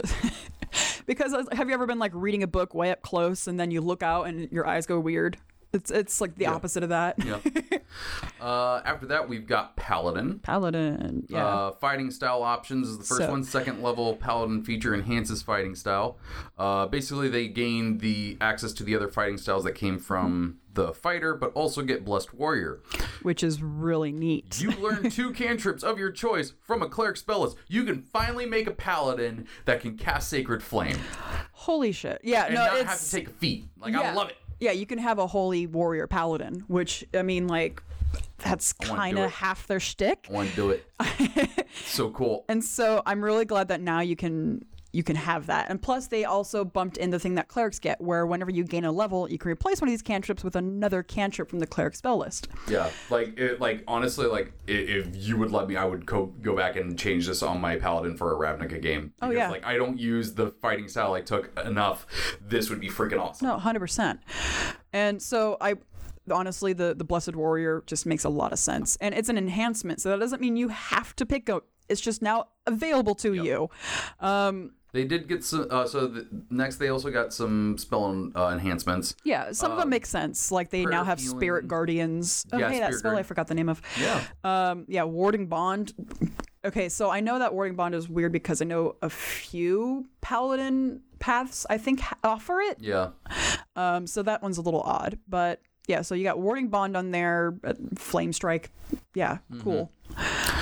They got a Channel Divinity, Harness Divine Power. You can expend one use of your Channel Divinity to fuel your spells. As a bonus action, you touch your holy... Oh, yeah. The same as the Cleric. Yeah, it's the same thing. Which I didn't catch that one earlier. makes sense because, again, they're supposed to be hailed as like this holy warrior. I know that a lot of times they've actually been getting away from that and saying you can be devoted to a concept or to an oath. And it's like... But this is cool because it's like, there's smites at first level.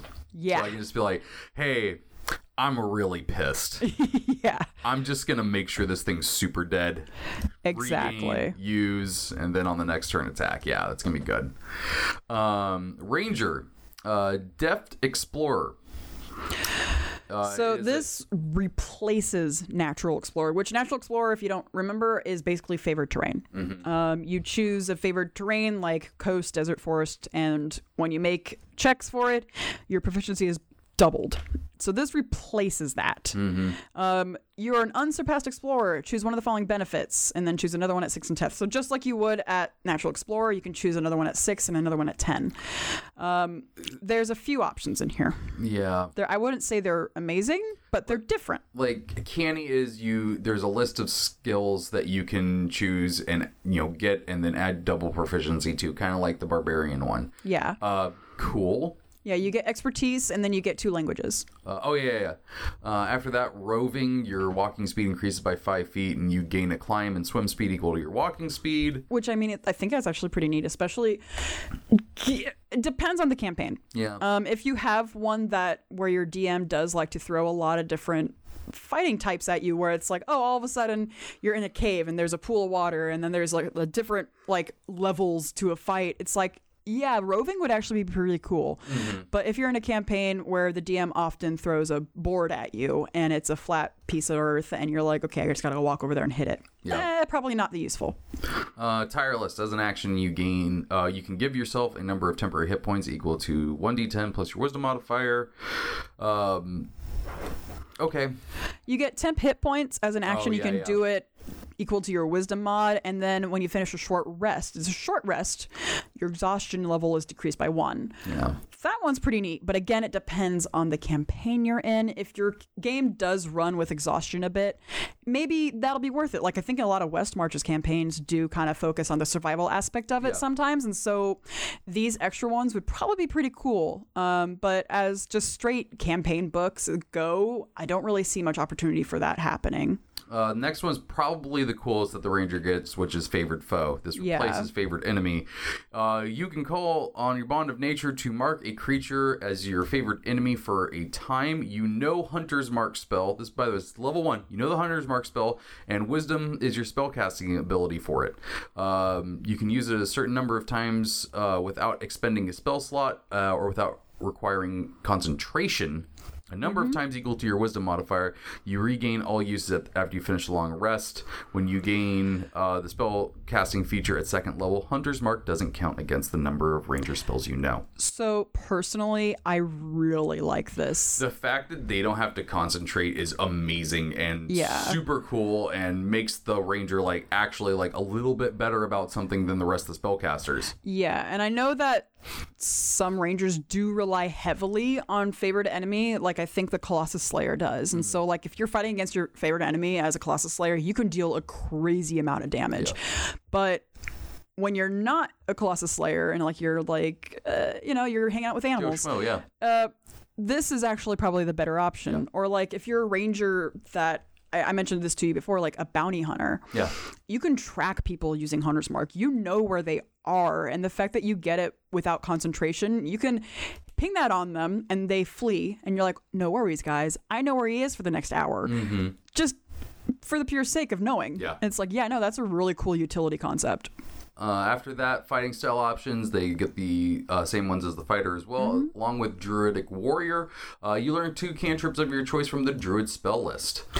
again, I think it's something that should have just happened probably from the start, because like they really did try to keep the nature elemental spells from like I know where they were going with these classes originally, so I understand why it wasn't there, but like now where we are in D&D, it makes a lot of sense. This is great and well needed. And again, they pretty much get all the spells that are added on, kind of similar to what the druid gets.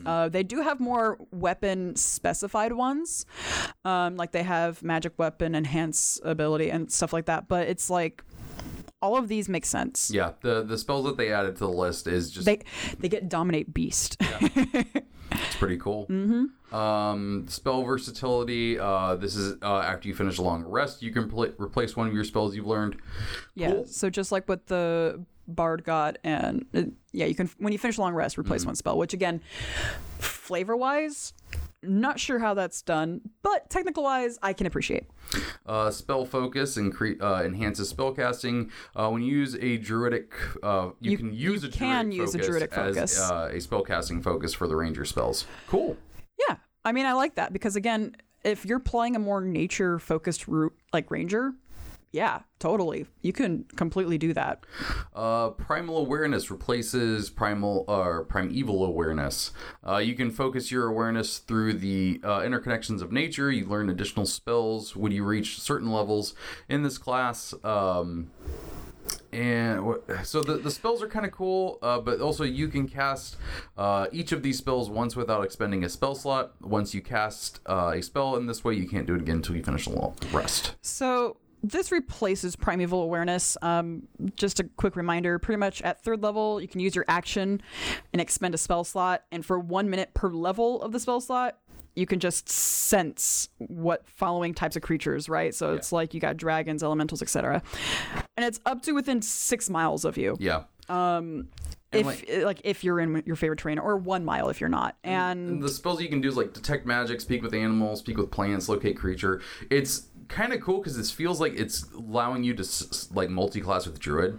Yeah, and I kind of like it too because you don't have to expend a spell slot in order to do these. Like with primeval awareness, you did.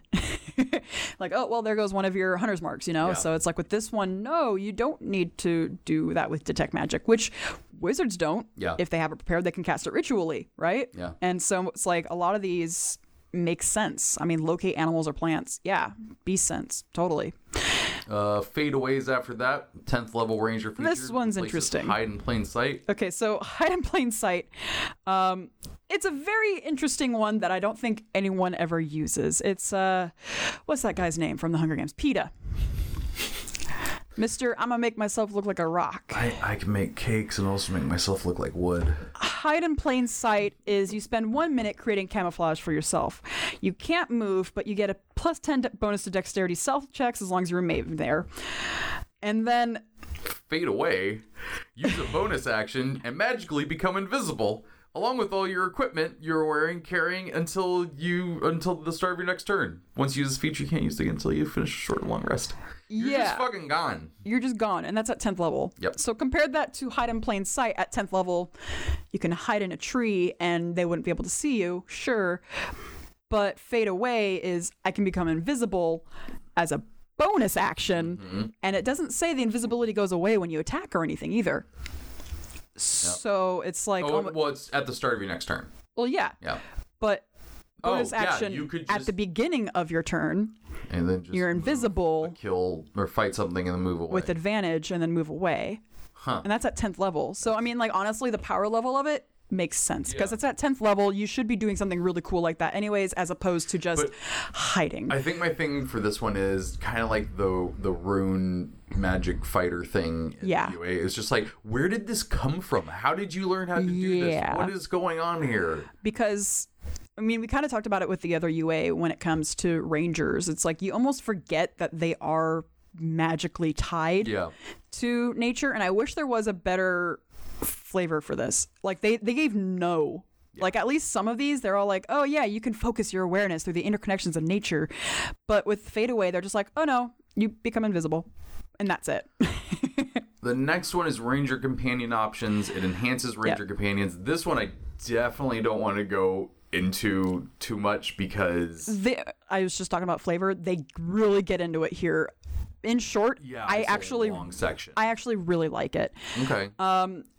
To boil it really, really boiled down, essentially you get access to a primal beast known as the Beast of Air or Beast of Earth.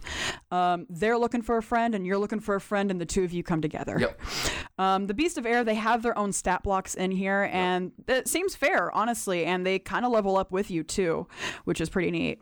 As a companion should. Probably the best thing on them is if you're ever worried about your companion dying.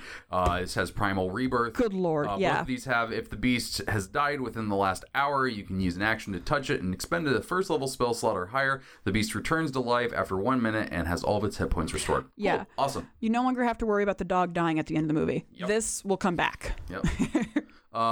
They're cool. Also, just kind of...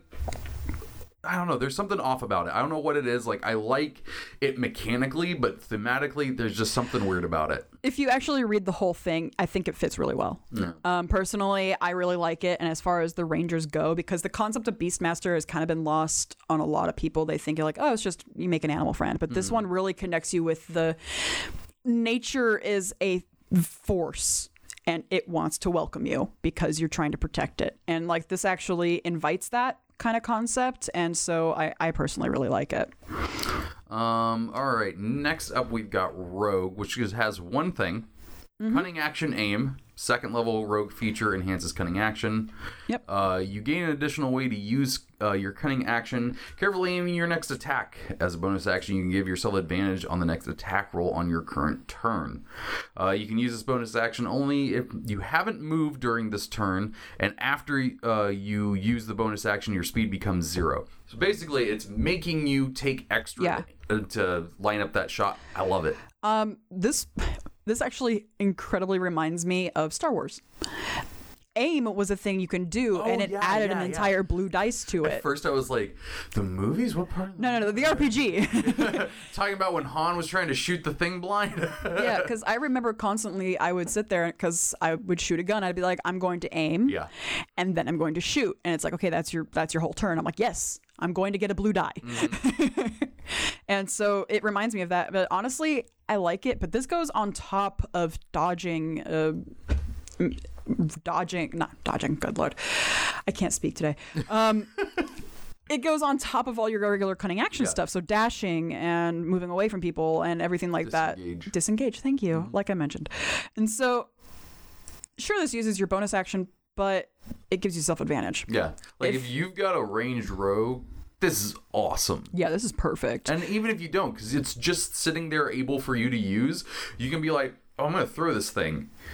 Oh, I'm just not going to move and just chuck it from here. Yeah. Make sure I have advantage on it. And if I hit, I get sneak attack. Like, hilariously enough, you and I kind of talk about it a lot, where promoting movement in a game, I think this would actually promote a lot. Because even though it says you can't move, I think this would invite rogues to get into the correct position to do so. Yeah. And I like that a lot. Sorcerer is up next. Sorcerer spells enhancements. It's like, yeah, good stuff on here, but also just like, all right. I didn't really see a need for kind of any of these. The only one I would say would be Fire Shield and Grease. The one that's on here that I know my best friend Kyle would love is Flaming Sphere. So much so that he loved that spell so much I amended it into a sorcerer back in the day, and now it's just legal. I don't understand why Protection from Evil and Good is on there. Oh, is it? Yeah. It's right there with Grease. Weird. Yeah, I don't understand why that's on there. They also get spell versatility. They can switch out spells. So on long rest, you can replace one spell, which again, nice. Yeah. And with sorcerers, I actually get it. Makes sense. Font of Magic options. So Font of Magic is essentially the sorcerer points, in case you don't remember.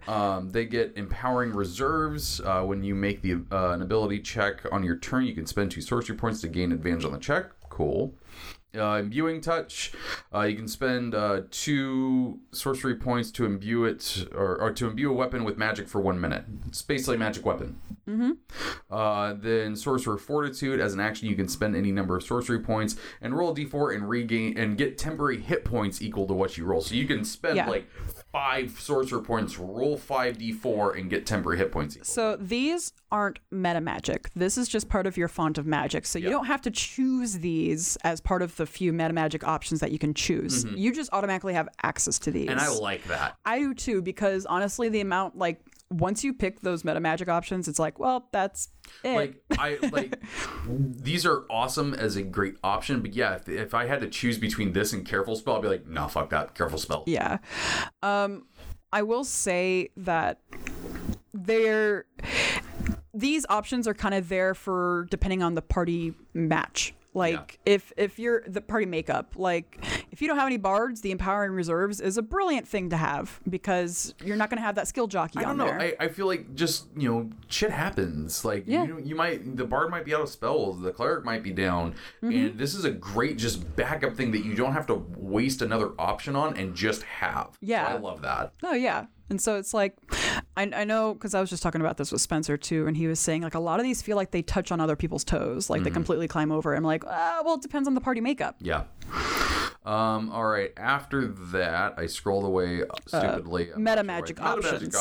So it's like when you get to choose which meta magic you want to go from when you're using up your sorcery spells. Usually you only get 2 choices of the following options, which is like only like, I think, 9 or so options. This one adds a few of them. You get Elemental Spell, which honestly I really like. It's very Pathfinder-y, right? So Elemental Spell is whenever you cast a spell that deals a type of damage from the following list, you can spend 1 sorcery points to change that damage type to 1 different type. So you could have a lightning ball or an acid ball or a thunder ball. You could have a cone of fire. You could have a cone of lightning. Good lord, that sounds terrifying.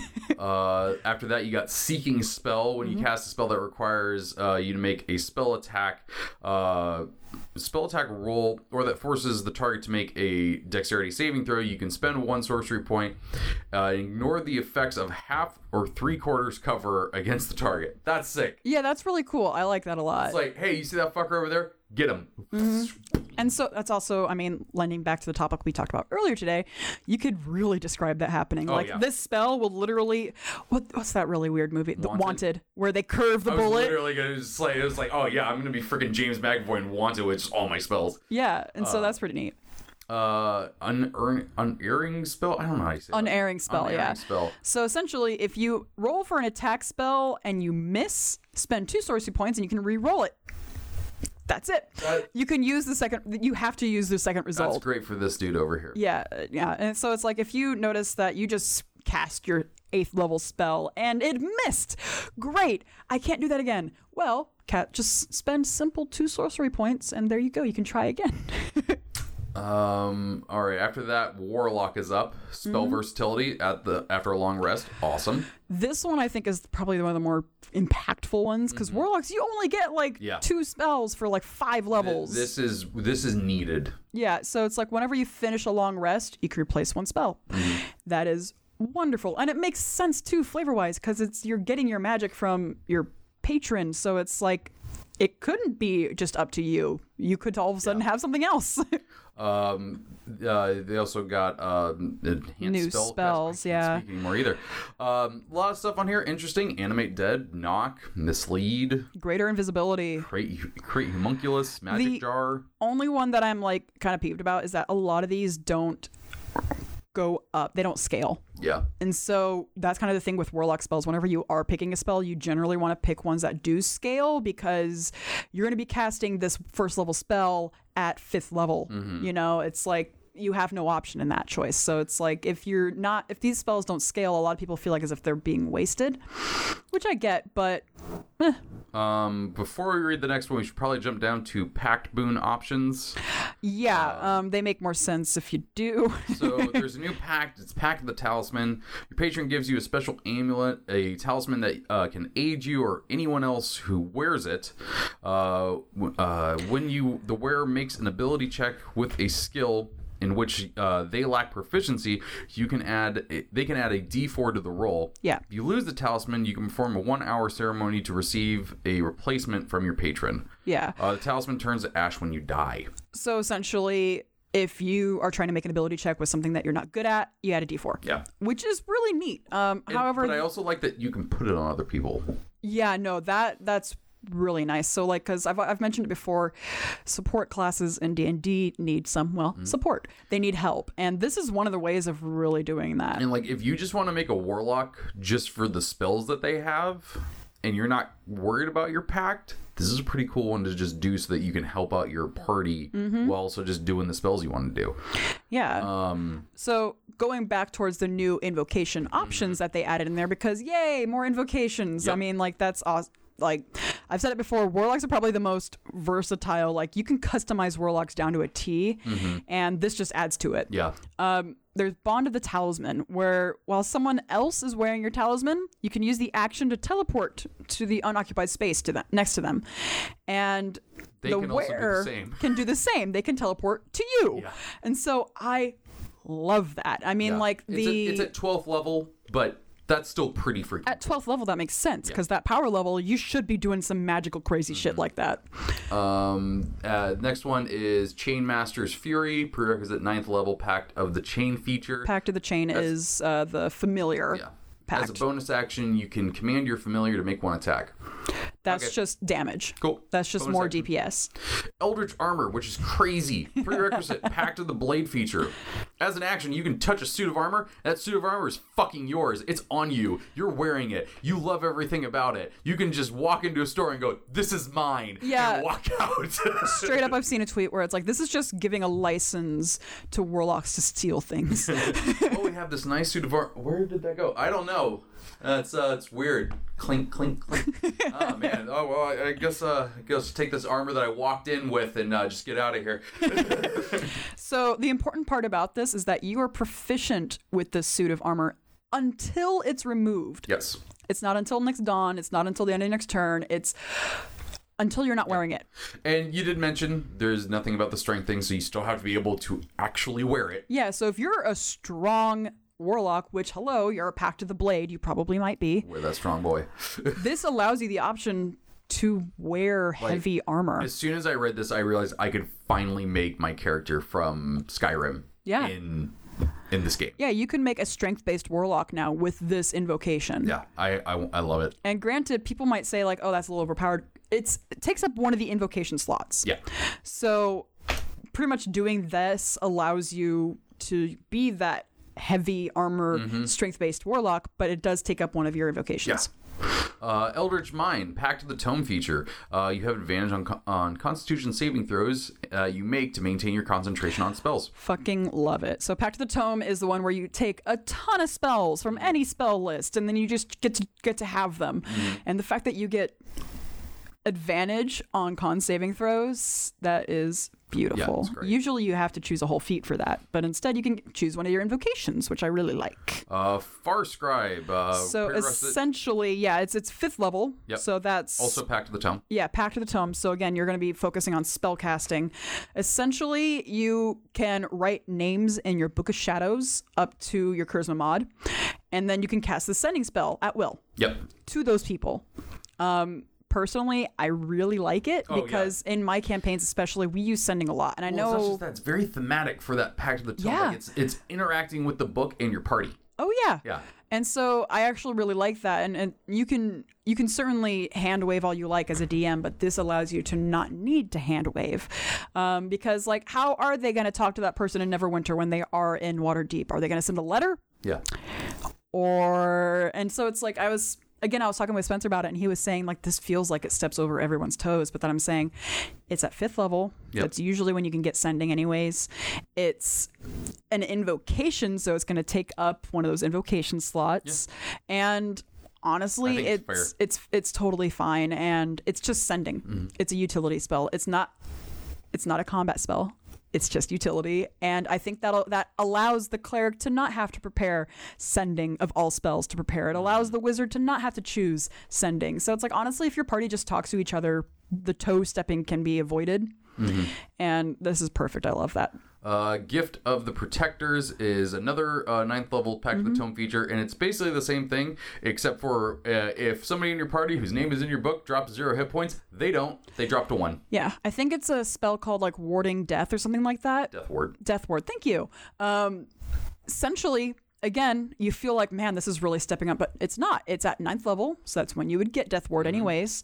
And this, again, takes up an invocation slot, and I really like it. It's, again, thematic with the Pact of the Tome concept. It's in your Book of Shadows. You can protect your friends. And I love it so much. It makes me want to build a Warlock, and I haven't felt like that in a while. Investment of the Chain, prerequisite Pact of the Chain feature. When you cast Find Familiar, you infuse the summoned familiar with a measure of your Eldritch power, granting the creature the following benefits. The familiar gains either a fly or swim speed of 40 feet. The familiar no longer needs to breathe. Familiar's weapon attacks are considered magical. If the familiar forces a creature to make a saving throw, they use your DC. I actually really enjoy this concept because Pact of the Chain kind of feels like the weakest pact option for warlocks, but this kind of makes your familiar more like the Beastmaster's companion. Yeah, it makes your familiar like actually viable. Yeah. And not just a monster that happens to be around. Especially at higher levels too, because at higher levels, if you still got that like that CR 1/4 imp hanging around and you're like, okay, now what? Next one's Protection of the Talisman, 9th level Pact of the Talisman feature. When the wearer of your talisman makes a saving throw and lacks proficiency in it, they can roll a d4 with it. That one I will say, that's like if you're going for pure support, because I mean that's 9th level. You're already pretty high levels at that point. But if someone has a -1 con and they're a wizard, this can be helpful. That can save them. Yeah. Rebuke of the Talisman is next. There's no level thing. It's just Pact of the Talisman feature. When the wearer of your talisman is hit by an attack within 30 feet of you, you can use your reaction to deal psychic damage to the attacker equal to your charisma modifier and push it up to 10 feet away from the talisman's wearer. Nobody hurts my friends unless I do. Yeah, exactly. And then last but not least, Wizard, which gets the cantrip versatility. This is with the level, but still, wizards can change cantrips, and I love it. Yeah, I mean, like concept-wise, like theme, I'm not sure how, because all their stuff is written down. Unless you want to say like, oh, it's just like they're studying it like spells. But however, it's like you're supposed to know your cantrips off the top of your head. Yeah, that's how I've always seen it, is that it's what you know, what you've memorized. Yeah. And so it's kind of like that old joke. It's like, oh, well, now that I've read that, I no longer know how to do long division. So it's like, oh, well, now that I learned how to cast light, can't remember flame strike anymore, or flaming bolt, or whatever the hell it is. So that I think it's fine. I think it's cool. It's one of those things that just adds more things to it. Yeah. They get some more wizard spells, which hilarious small amount of them. Small. But I mean, considering the wizard spell list is already huge as it is, but the spells that you do have on here makes a lot of sense. Augury, Enhance Ability, Speak with Dead, and Divination. Why wasn't Divination on there? Why wasn't Speak with Dead on there? And it's like the reasoning behind it could be like, oh, it's kind of like you're dealing with, but it's like, well, Speak with Dead is a necromancy spell. Divination is a divination spell. There's a whole divination wizard. So why wouldn't they know how to do that? And just because the flavor text of divination is literally you're like talking to gods or something like that. So it's like, it makes sense, but there's a magic god. Yeah.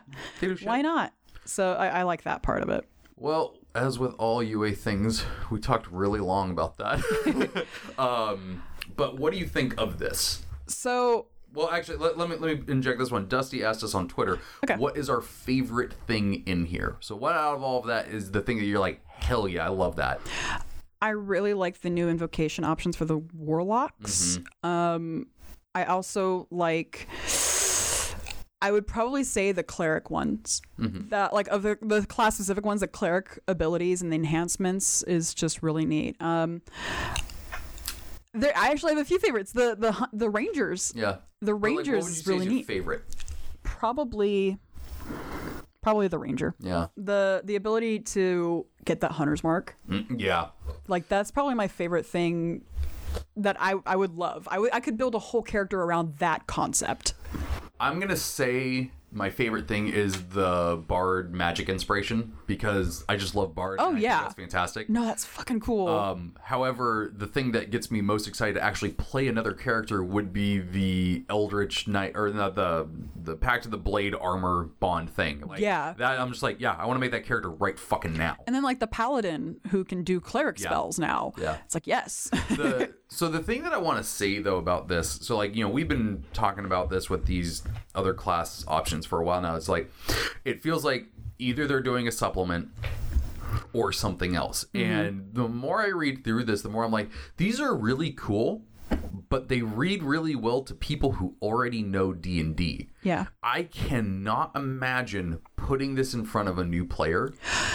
And so I'm now wondering if what we're actually going to get is an advanced player's handbook. So I actually have a quote that I pulled up pretty much to reflect exactly that concept. Oh, really? Yeah. So Sly Flourish, if you haven't heard of him, he wrote the Guide to the Lazy Dungeon Master. So it's like he's done a lot. So he actually was posting on Twitter like yesterday where it was a lot about this. And one thing he was saying was, I've heard Wizard of the Coast say that one of the things that has made 5e so successful is that the PHB alone is enough to enjoy D&D. Everything is optional. Obviously, these are optional too, but a character with them is clearly better than a character without them, because especially if you consider all of the enhancements. Yeah. They aren't replacements, they are enhancements. Yeah. They go on top of the cool stuff you get. And then he said, will someone new to the hobby buy a D&D player's handbook, sit down at a table, and immediately have more experienced players saying, you're a fighter? You should have the superior technique and ability from Supplement X. And now their $50 book doesn't feel so complete anymore. Yeah. And that's why I think putting out a book literally titled Advanced Player's Handbook would be the best way to do it, because it's like, this is the player's handbook, this is all you need to play it, but once you get comfortable with the game, this is the advanced rules. It's kind of like how they used to do it, like Advanced Dungeons and Dragons. And so they could actually do Advanced 5th edition. I like that, because it would, you still have that entire beginner concept where you can just play with the starter kit, the player's handbook, and that you're good. You're done. But I like this because this really gives options for players that have played every class, and you're like, okay, well, now what? It's like, I want to play this, but it's like, it's not optimized at all. How do I do this? And it's also like a cool thing of like, somebody gets into D&D, plays their first campaign with the rules as they are right now, and then gets this book, starts another campaign. They're like, oh my God, even though I'm playing the same class, it feels completely different. Yeah. No, it's 100%. I love it. I think a lot of good stuff is in here. I also think that there's kind of a lot of boring stuff, but that's me. I'm sure that the stuff I find boring, somebody else might find exciting. I mean, something that I mentioned to you before and to other people is that, like, something that 5e really lacks is the options. Like the concept of, once you go down this path, that's your path, and it's a one-way road. You can't get off it, and that's it. This gives more options. And for once, it's like, it kind of has that feel that 3.5 had, where it's like, oh, I can really customize my class into how I want it to be. You no longer have to be able to just use sticks to hide in the mud. You can now instead just fucking turn invisible. You have options now. And so it's like, it's like, okay, Danger Sense is neat, but I didn't really want that. Well, now you have another option. And so I really like that. My only thing is that I wish some of these enhancements were more replacements. Because I like the options concept more so than just, this is now better concept. Well, I think, needless to say, we like this and we want more of it. And 100%. I can't wait to see what they're going to do with it. If you have any of your own thoughts about this, and what, you know what, send in what your favorite feature on here, variant or replacement, was, and we'd love to read on the show. You can send those in difficultyclass@gmail.com, and we might talk about them in the next show. Lastly, we're going to do a listener question from Hector Reyes, who has written in before, and we love you, Hector. Yay! You're awesome. Okay, this is actually really good. Not to say Hector's other ones haven't. Have you guys ever built adventures themed around a holiday such as Harvest Festival or the Winter Solstice? What? I often do large event games for my players that are centered around big holidays. I usually use these sessions as an opportunity for skill checks at game booths, or do fun descriptions of local street foods and cultural traditions to do some world building. I also do plot pushing encounters tied to the theme of the holiday, such as being people kidnapped by unseelie fae of on Samhain. What words are you using? But enough about me. What about you guys? Hector Reyes, DM at large. So I just want to say that we didn't mention one of the games we played because I only assumed that we were saving it for this question. Yeah. So our bookstore game this last week was this exactly. Yeah, we actually did make a Thanksgiving one-shot, essentially. Yeah. It was great. What was High Harvest Tide or whatever holiday it is in Faerun. And I'm actually even wearing my D&D ugly sweater right now, so it's very holiday themed. But yeah, no, I love doing this kind of stuff. First time I ever did it was on Halloween. I sent my players to Silent Hill. I was like, it's the Shadowfell. It was Silent Hill. Yeah. Had Pyramid Head in there. I've said it before, like I've based my home game on the Neverwinter MMO. Yeah, so you have your events. There are literal events in the MMO that I have transcribed into the D&D game. Like we've had the Harvest Festival where there were a booth. I mean, that's where 3 of my characters were introduced. They were part of the traveling carnival. There are, I mean, that whole Lich fight with Valindra. That was during Liar's Night, which is Halloween for Neverwinter. And so they actually got around collecting candy, giving out things. They won a costume contest. They went up and they did everything. Everyone was in costume. It was great.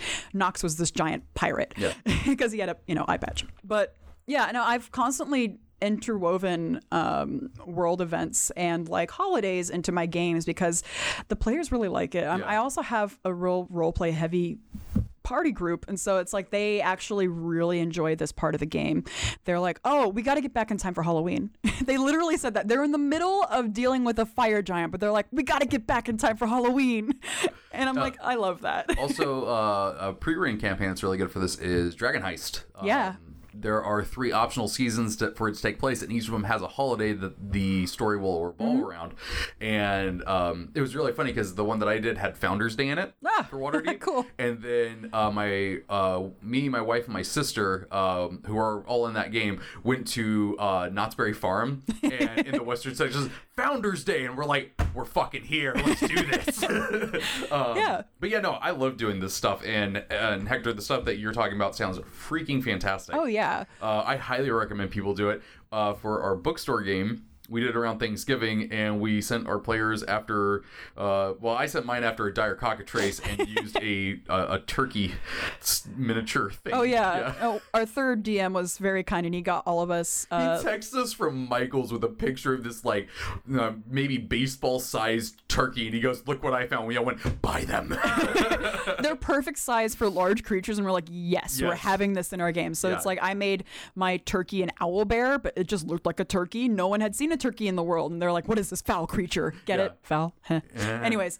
But, Josh came in clutch with that. It was fantastic. Yeah, it was great. And so I definitely recommend it because it totally involves your characters into the world a lot more, and especially if you're making a homebrew world, this is a great opportunity for you to just go all out. But don't force it. Oh yeah, no. Don't be like, all right, now did I mention they celebrate Halloween on Chult?